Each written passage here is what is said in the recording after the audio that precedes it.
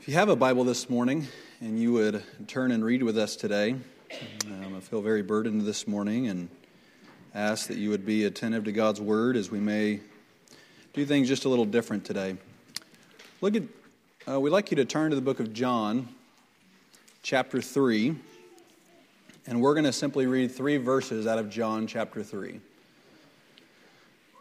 John chapter 3, we're going to begin in verse 16 and read down to verse 18, some of which many of you may be able to quote all or some of these verses.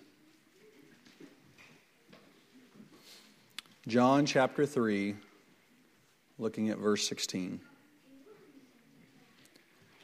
For God so loved the world that he gave his only begotten Son, that whosoever believeth in him should not perish, but have everlasting life. For God sent not his Son into the world to condemn the world, but that the world through him might be saved. He that believeth on him is not condemned, but he that believeth not is condemned already, because he hath not believed in the name of the only begotten Son of God. And that'll conclude our reading this morning. That's John chapter 3, reading verses 16 through 18. The title of our message this morning is The Simple Gospel Message. The Simple Gospel Message. And I have an audience in my mind that I would like to direct it to, and I'm going to go ahead and point out that audience today. If you are 6, 7, or 8 years old, will you raise your hand? If you are 6, 7, or 8 years old, so I need all the attention of all the kids. If you're 6, 7, or 8, raise your hand. Okay. If you are 9, 10, or 11, raise your hand. Okay. If you are 12, 13, or 14, raise your hand. Okay. If you are 15, 16, 17, or 18, raise your hand.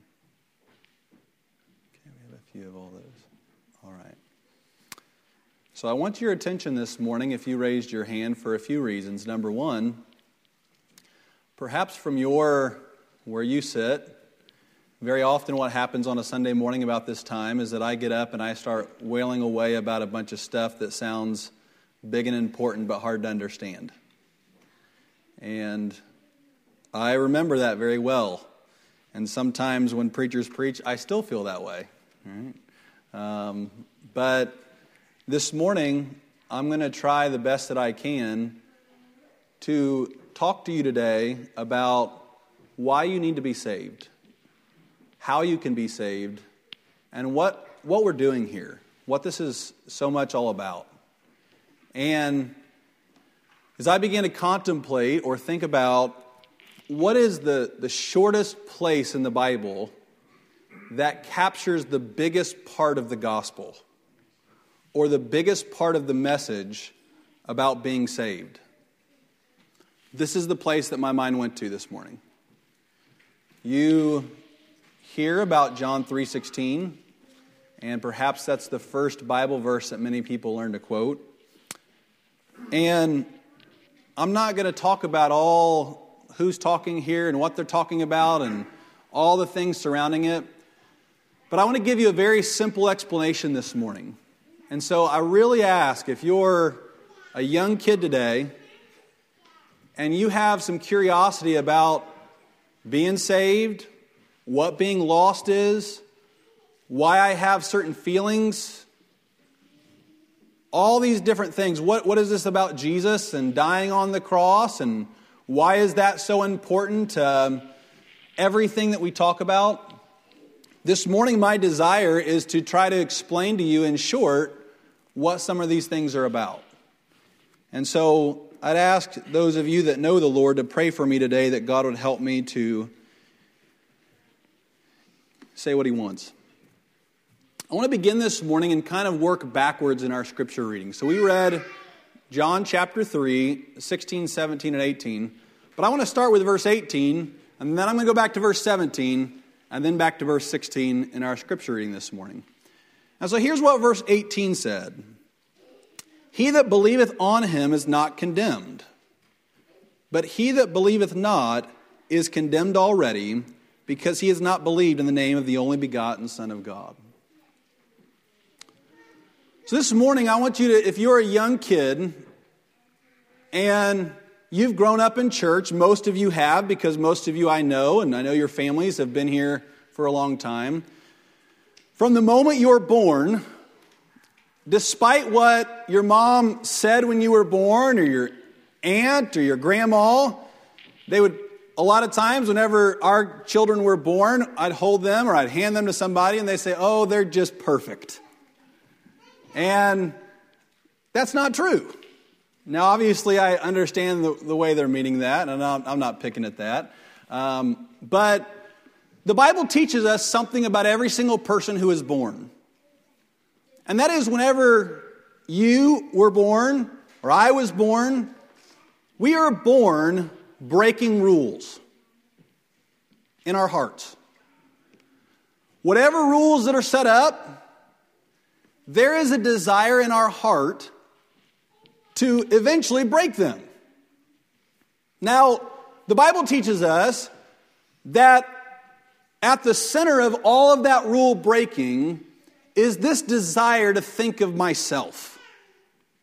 So, the Bible teaches me that what I need to think about more than myself is I need to consider what God wants and serving Him. I need to show love to other people and think about those who are in my family. Perhaps you have a sibling, and maybe you and your sibling don't get along very well. And often, if you look at the reason why you don't get along, it's because you're wanting what you want, and they're wanting what they want, and nobody's willing to budge. And so it creates this fight that you often have, this dislike for what that person is doing and what that person is saying.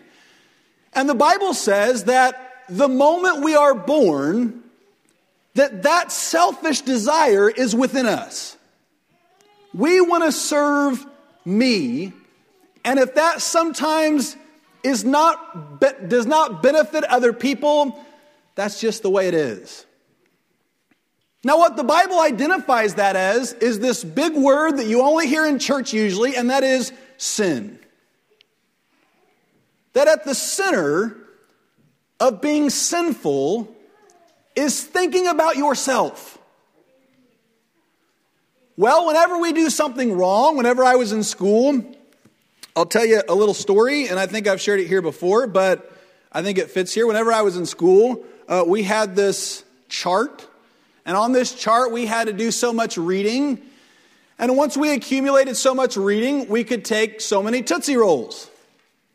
And it was kind of the trust but verify policy. Right? Well, generally in school, I was a pretty good kid. And so most of the time, as we got halfway through the year, I found that my teachers would trust me. And so whereas with certain kids, they would trust and then verify, oftentimes I would have the benefit of just being trusted.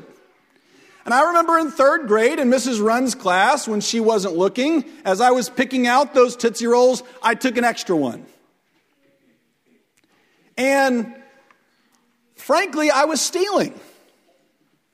I knew it was wrong. I did it anyway. I enjoyed it in the moment, but as time went on, it bothered me. Or I felt what this scripture verse called condemned. There was this voice inside of me that was just saying, that's wrong.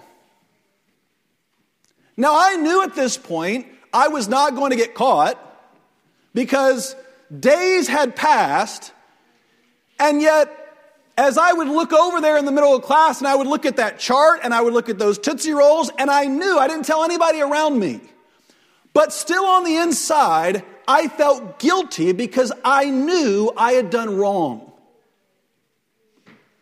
Now, what I didn't know then, that God has since taught me now, is that God designed this world to be that way. God designed you to have what's called a conscience. That conscience helps you to learn what's right and what's wrong. And even sometimes when you don't understand that something is wrong, It's like there's this voice inside of you that says, I shouldn't be doing this. Or we feel guilty and we feel bad.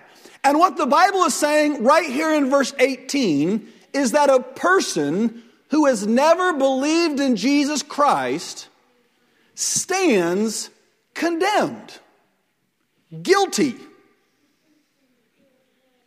And yet, I'm going to say this, there's kind of a period of grace. Again, here I go into getting into big religious words, and I'm not going to do that this morning. There's a period from the time that you're born until a certain time in your life, and there's not a specific age. It is different for all of us. But there's a time when God sees your mental ability and your ability to discern or to determine what is right and what is wrong. And God says, yes, you're a sinner. You've done wrong. But I'm not going to hold you responsible for it because I realize in large part you don't understand what you're doing. Now again, bear with me this morning as I'm trying to make it very simple. You don't fully understand the results of doing right and wrong. And so God says, I'm not going to hold you responsible. What you'll often hear in church is we hear about this time called the age of accountability. Now, admittedly, like many words that are used today in church, that word or that phrase is not found in the Bible anywhere. The age of accountability. But the idea is most certainly found in the Bible. And I think the most clear place that it is found is in the book of Romans chapter 7, verse 9. Paul says this, "For I was alive without the law once, but the commandment came, sin revived, and I died." Now let's break all that down and simplify it here. There was a time whenever you were young, and I remember this very well. I was 8 years old when I became responsible before God for my sins. Now again, I reiterate, that doesn't mean you're going to be 8. You might be 10 or 12 or 14. That's between God and a person. I was 8 years old, and we had just gone through some hard times in life, and so my mind was thinking about all those hard things that we had gone through in life. I would go to church much like this, a church very similar to this, and I would sit and I began to notice around here that we have like an underground candy cartel that exists here in the church, right? And we had that then. We had Brother Hagan and Brother Key and Brother McWhorter, and they had their pockets, and they would come as kids would get in and distribute it. As a matter of fact, this morning, I was given one to give to Sister Reedy. That's how bad the cartel is getting. So I owe you this, Sister Reedy. And I thought about things like that. Candy, that's what I look forward to. I thought about Sunday school. And when the preaching was generally going on, you could find me putting my head on my grandmother's shoulder or flipping through songbooks or making funny faces at my friends that were across the church. And I would hear the preacher talk, and there were some words that would continuously stick out to me. Words like lost. Words like being saved. Whenever the preacher sometimes would talk about hell, I would think, ooh, that sounds like a really bad place. And there were certain concepts and certain words that as I heard those things, they concerned me. And so very often, I would, on the way home or perhaps at night, I would ask my mom or I would ask somebody I would trust, I would say, how did you know when you were lost? And then sometimes I would even get a little more personal and I would say, how will I know that I'm lost? And then there would be times where I'd say, well, okay, once you're lost, how do you know when you get saved? And they would give all number of different explanations, but there came a common, very biblical concept that's actually talking about in the book of John, chapter 3, and that is this, you'll know. Or in other words, what they were trying to say is this, that's between you and God, but God is kind enough that whenever you're lost, God will show it to you. And in the same sense, when you're saved, Jesus in John chapter 3 gave us the very same thing that he told Nicodemus. He said, the wind blows where it will, and you can hear the sounds thereof, but you can't tell where it comes from and where it goes. So is everyone that is born of the Spirit. Otherwise this, I can't set a time and a moment that say the wind is going to blow right at this moment, because I don't know. I don't know when it's going to stop blowing. But what I do know is that there's going to come a time where the wind is going to blow, and when it does, each person will feel it individually for themselves. And they'll just be aware of it. You'll know. And that's the same message that Jesus was telling to this man who came about wondering, how will I know about being lost and being saved? And Jesus said, like the wind blowing, you'll just know it. So for me, this happened one day when before I get there, this is what it said in verse 9. It says, I was alive without the law once.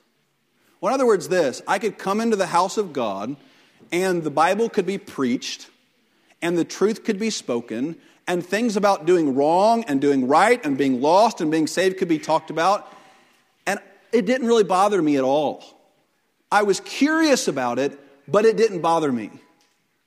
But then here's what Paul says. But when the commandment came, sin revived, and I died. Or in other words, there comes a time in your life where that word of God goes out, doesn't bother you. And then one day, God, through his own power, takes the law of God, or what we ought to do or not do, and he says, you're now responsible for keeping it. Well, here's the problem with that. You don't keep it. You break it. And because you break it, just like I did after I stole that Tootsie Roll, guess what you feel? Condemned. You feel guilt. You feel sorrow. So here's when this happened to me. I was 8 years old. We were going through all these things. I went to the bathroom of my school, and what I would do every day in the third grade is I'd go into this stall, I'd lock the door during our reading time, and as nasty as it is now, I'd get on my knees and I would pray. And I would ask God to help my parents, because that was the center of all the things that were going on with me. Now, I cannot express with more emphasis that situation in my family was all-consuming. Or in other words, it affected every area of my life. And yet there came a day that Paul, I believe, is talking about here in verse 9, when as I was down there praying, suddenly, with no explanation, for no reason, something down deep inside showed me that the biggest problem in my life had nothing to do with that, but had to do with me being lost in my sin. I felt guilt. I knew I had done wrong. And that because I had done wrong, I was guilty before God. Now, I'm thankful I had been told that message before that moment happened, because I kind of at that moment understood a little bit of what was happening.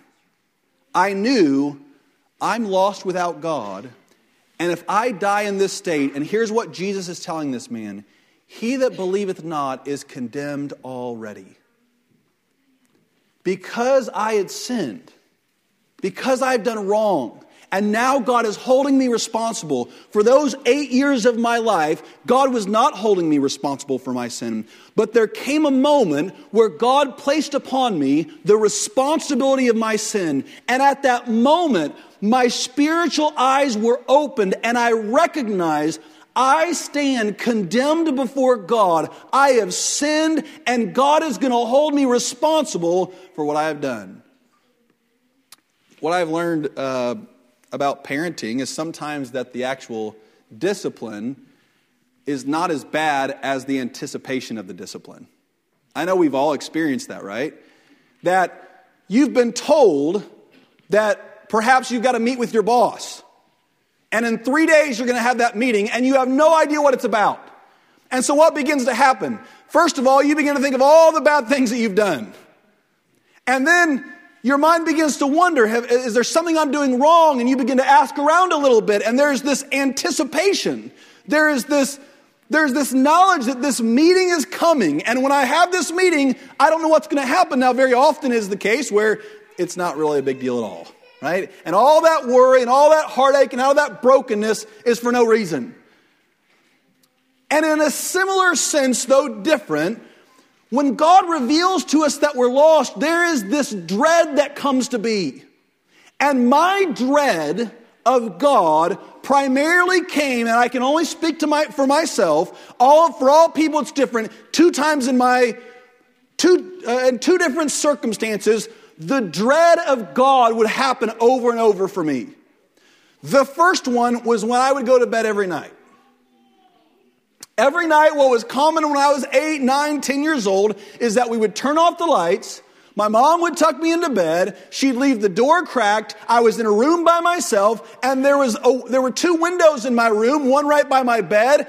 And that's when my mind had quiet, and I would begin to wander. My mind would just begin to wander all over. And somehow, my mind would almost inevitably come back to, where do I stand before God? And if I die, where am I going? Now, what I recognize now is that although it was scary, it was a good thing. It was a good thing.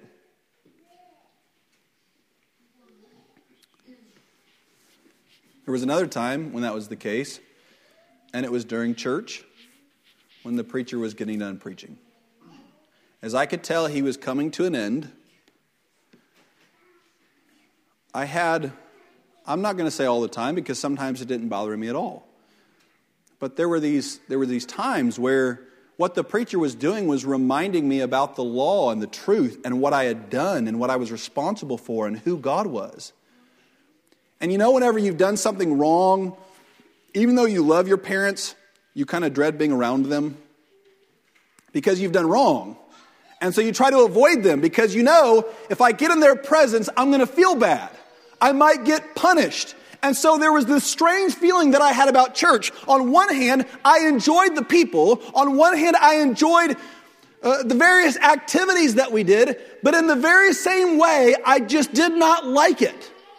There was a discomfort about coming to church, about the preacher preaching. All of that just made me feel uncomfortable. But often what it was that there was this voice within saying, you need to make peace with God. I stood condemned, and that condemning came from God, and what he was trying to do was prompt me or encourage me by that pain to seek after him. Pain is a thing that humans avoid, but it's a very good thing, very often. Imagine if you couldn't feel pain, how much danger you would be in. Imagine if you couldn't tell whether something was hot or not. What would it do to your skin? Well, you would touch things that were hot and not even know it. And the next thing you know, you would begin to function as if, and that would begin to harm your body in ways that could not be corrected. Pain is often this way to push us away from behavior or towards other behavior. And what God often does in the heart of a person within is he allows us to feel pain that we might run to someone who can help us. So here's what I was told, and this gets to verse 17 in our scripture reading. For God sent not his Son into the world to condemn the world, but that the world through him might be saved. So here's what would happen. I'd come into church, and in this area right here, when we get to the end of a sermon, I'd start to feel a little guilty and bad. And I would do all normal things that all kids do. I'd flip through songbooks. I'd go to the bathroom, try to time it perfectly where I didn't have to stay for the altar call. I would do all these different things, right? Just to avoid the pain, the guilt, the bad feeling that I had within from what was being said. But this verse tells us something so important for you to understand about what God is doing. God said this. He did not send his Son into the world to condemn you, but that through him you might be saved. I want to give you an example. Here's an analogy. Here's a picture I want you to think about to compare this to. I want you to imagine if you went to school one day and you were told that you're going to have a test come at the end of the week. And that test is a very high-stakes test. So whenever I was in school, we had something in Indiana called the I-STEP test. And we had to take it every other year. And the teachers got really, they really focused on it. Now imagine if you were told you had to take a test on the end of the week, but this test was going to be different than any test you've ever taken. Because at the end of this week, if you took this test and you did not get every question right, you were going to be separated from your family and thrown in prison. Never get to see your loved ones again. Never get to experience the freedom of growing up and learning about or doing the things that you love to do, becoming the person you want to become, having children. None of those things would be possible. And so what did you begin to do? Well, that Monday you began to prepare for the test. Even those that don't study, even procrastinators, even a kid that doesn't care about school, I bet if the stakes were that high, everybody would begin to cram for that test. And so from Monday through Thursday, you and your parents spend all day every day, and you're practicing for this test, and you're trying to get ready for this test. And then Thursday night, you get a message. And that message says this: when you go tomorrow to take the test, don't write anything on the paper. Just trust me. What? Do what? And so here you've got these two things all night you're thinking about. You think, I studied really well. And I'm really prepared. I really think I think I'm going to ace it. But this message, my parents have told me that when I get a message from this person that I can always trust this person. They never lie. And anyone who has ever trusted in them has never been disappointed. And so you show up to the next day to the test. And there it is. And, I was always very aware of what was going on in a classroom when a test was being taken. I always noticed the kids who were going really fast and those who were not paying attention. I was always very attentive to who turned it in first. And imagine as you start looking around and you start saying, man, everybody is just writing frantically. And so you start flipping through the test and you say, well, I know that answer and I know that answer and I think I know that answer. And you start thinking, I can do pretty good. I probably wouldn't get 100%, but I think I could do pretty good on this test. But that message starts continuing to go back to the back of your mind. Just don't answer a thing. Just trust me. And so that's what you do. You don't write a thing. And your teacher comes up and they begin to pick up all the tests after the bell rings and after all the kids begin to move. And she looks at yours and picks it up and even begins to condemn you. You mean you sat in here for 40 minutes and you didn't do a thing? And yet, you just trusted. See, that's very similar to what Jesus has taught us. Because there's all of these people that tell us in life to live life a certain way, to do certain things, and that if we'll do those things, if we'll achieve success in our education, if we'll be looked upon by all other people as successful, if we'll achieve great things in sports, if we will accumulate a lot of money, that is what our existence is all about. That's what matters more than anything. And yet there are these people that God has sent into the world, and their job is to teach you this: trust in Jesus Christ. Put all of your faith in Him. And if you'll do that, you'll be okay. See, because what Jesus has done that you don't know is this, or what He has told us is this. And this is what John 3:16 in this analogy is all about. Jesus has come and He took the test. And He passed it perfectly, and He's the only person that ever has.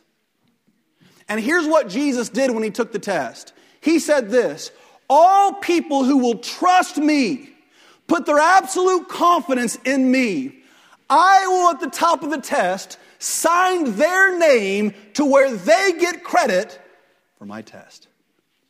And I will take their test and write my name on the top, so that the person who gets punished is me. And the person who gets saved from prison is the person who trusted me. That's the equivalent of what Jesus is saying here in John 3:16. He said this, "For God so loves the world." Now that's one of the amazing things about Jesus, about God. He said God loved the world. Everybody. The world doesn't mean the physical world. It means the people. God loves all the people of the world. So much so that he gives the same offer to everyone. He says, what you need to do is not try to be a good person, not strive to keep all the teachings of the Bible, not strive to do all these things that would impress your parents or make them proud of you. Not even to seek after pleasing God in that sense. What you need to do is trust what I have already done. What has Jesus done? Well, the Bible teaches us that he has come to this earth and he has lived an absolutely perfect life. Every moment of every day, instead of acting on his selfishness like we talked about earlier, instead of wanting to do things that would benefit him, perhaps to the harm of other people, Jesus came to this world every moment of every day of his life and he lived perfectly. Never sinned, never offended God. He was perfect. And he looked around him. He did this before time, but he looked around him and he saw everybody around him is messed up. Just like you sitting in that classroom and you're looking around and you're saying, everybody is trying the best that they can, but they're getting things wrong. They're sinning, they're making mistakes. And you look around and you're seeing all these people do wrong. Jesus Christ saw all the wrong that was being done, yet he himself did nothing wrong. And when the moment came to look on those people who did wrong and punish them and send them into that prison forever, to be separated from their families, to be in pain for all of eternity, Jesus said, place upon me the punishment that they deserve and give to them the blessings that I deserve. Oh, it's the great swap. I get God's perfectness and the rewards that come because of it. And he got my sin and the punishment that follows. God said he loved the world so much that he sent somebody to do that for us. There are acts of love that you can show people. I could give you money for your graduation, perhaps. I could give you any number of items that I have. But I think we all know that the most valuable things that we have are people, our spouses, our children. And the Bible says this, that he loved the whole entire world so much that he gave up his son to take the punishment for us. So then what does he ask us to do? He tells us right there in verse 16, that whosoever would trust him, whosoever believeth in him would not have to perish, but would have everlasting life. Jesus died on the cross for you. Your sins, the things that you have done wrong, caused Jesus to need to go to the cross. And now here's what he's saying to you. Trust me. I've done the hard part. I've lived a perfect life. I suffered an agonizing death. I rose from the grave and conquered death. And now I am the obtainer. I'm the one that has salvation in my hands. And I can distribute it to whomever that I will. And there is one condition that I have set up, that a person would come to me and put their entire trust in me. And if they'll trust me above all else in this world, if I am their only hope, at that moment, I will give them salvation. That's the message of the gospel this morning. if you're here and you're a kid today, I want you to know this. You might be in that what we refer to our boys as this period of safety. You're safe. God does not hold you responsible for your sins, but there's coming a day that He will. You don't have to rush it. You don't have to wonder about it. Parents, you don't have to force it on them. None of that has to happen. God can take care of that. There are some things we leave to God's prerogative, His decisions. That's one of those. They can ask us questions, and we can do the best we can to answer those questions. But let us never try to stack the deck one way or the other. Let us never try to push them towards being lost or towards being saved or away from being lost or away from being saved. All we try to do is share with them simply, here's what the Bible says, and here's how I experienced that truth in the Word. But there will come a day, and I want you to hear this if you're 6, 7, 8, 9, 10, 11, 12 years old, if you're in this range, and I just throw those numbers out there, you may have no guilt about your sin, but realize there is coming a day where you will. And God will hold you responsible for your sin. And let me at that moment give you a piece of advice. When you begin to feel the guilt of sin, condemned, heavy-weighted, like you've done something to offend God, listen to me today. It does not matter where you're at, who you're around, what they're doing. At that moment, realize that there is something between you and God that is the most important thing that a person can ever get right. And what God wants you to do is seek Him until you make peace with Him. At that moment, forget about everything else in life. That moment I was lost in that little bathroom, I just kind of lost sight of everything. And I just began to pray. And I got scared. I ran out. It's one of the things I love about having a school here at our church, because it's so personal to me. I was at school. I ran to my teacher who knew nothing of what I was talking about. And she had me go in and sit with the little kids and do what we were trying to do. Well, in the meantime, I began to push that stuff away, and Satan began to convince me, don't worry about it. You'll be all right. Listen to me, the moment you become lost, I don't care if you get in trouble at school, I don't care if your parents don't understand, right then and there, trust that Jesus Christ died for your sins and will save you from perishing for all of eternity. Put your faith in Him. People have tried to make it easy because what they don't like is seeing people in anguish and in pain. And so, here's one thing to guard against if you're a young kid. You may go to a church camp. Do re mi is not this way, but you may go to some church. You may go to church with a friend someday. Your parents may decide to take you somewhere else. And there might be this preacher that, wears a suit and a tie, looks a lot better than I am, and speaks a lot better than I do, and maybe makes you feel very comfortable. And he'll say, come up here and say you believe in Jesus Christ and that He's forgiven you, and then you're okay. And so you feel this pain, and then this person that's in a position of authority, like a teacher or a preacher or a parent, says, well, don't worry about it. It's going to be okay. Let me tell you this morning, God is the only one who can do that. That's it. God is the only one, because here, listen, you've offended Him. I can't forgive you for what you've done to Him. God can. And so what do? You pray. I've told this church before, my dad was lost for less than 1 minute of his whole life. He lived for 61 years before he died. He was lost for less than 1 minute. The moment he felt convicted was at the end of the service when they gave an altar call. And his heart was pounding out of his chest that he was lost and stand condemned before God. And at that moment, he would always just say, I just wanted Him more than anything. And all I knew is I stood out in the aisle and I started walking towards the altar, and by the time I hit the pew, God had saved me. God has the power to do that with everybody.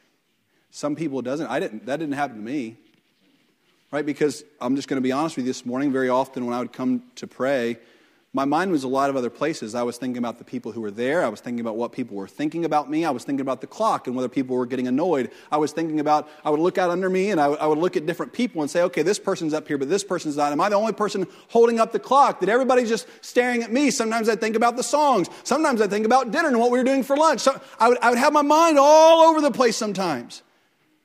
And I recognize now I was not putting my full trust in Christ because I was thinking on all other things. But there came a day, and you'll hear this in many people's testimony, where you just forget about the world. And suddenly it is you and God. And everything else is gone.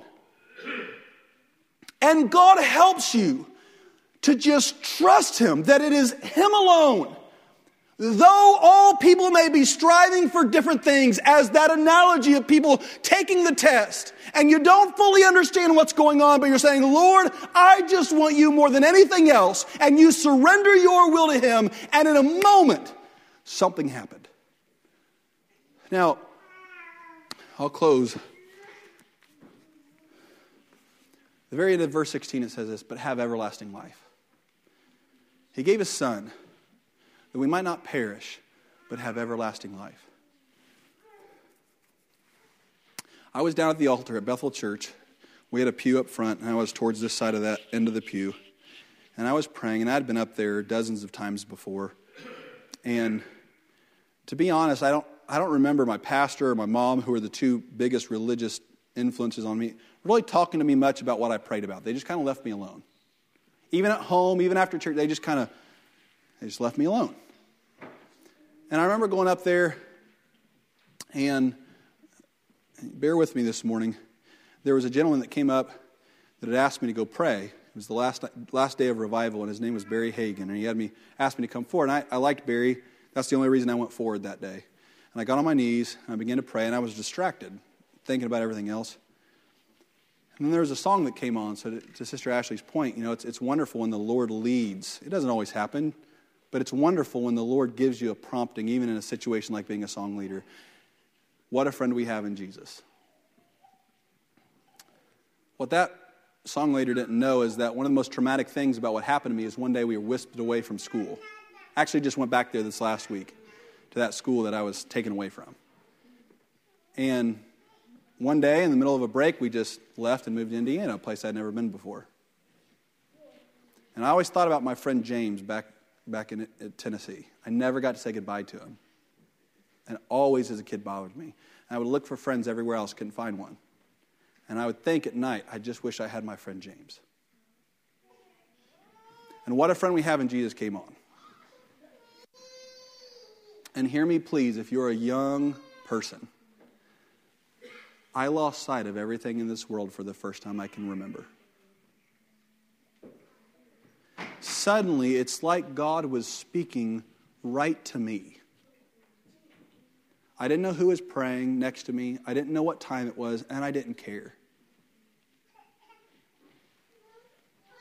And God, in that moment, you have these thoughts, and sometimes, I'm an overthinker. Even when I was a kid, I was an overthinker. Wanda, you mentioned that this morning, of thinking too much. That's me. But when God intervenes, He's able to even peel back those natural parts of our personality that just rise up. And suddenly, I wasn't thinking about anything except God can be that friend that I need. I think of the scripture in Peter where it says, cast all your cares upon Him, for He cares for you. And in that moment, it was no words that I said, but it was this surrender of my heart that, God, you have to be my all. Something happened. Something happened. All of a sudden, please hear me, I could not pray to be saved anymore. It felt so foolish to pray, Lord, please save me.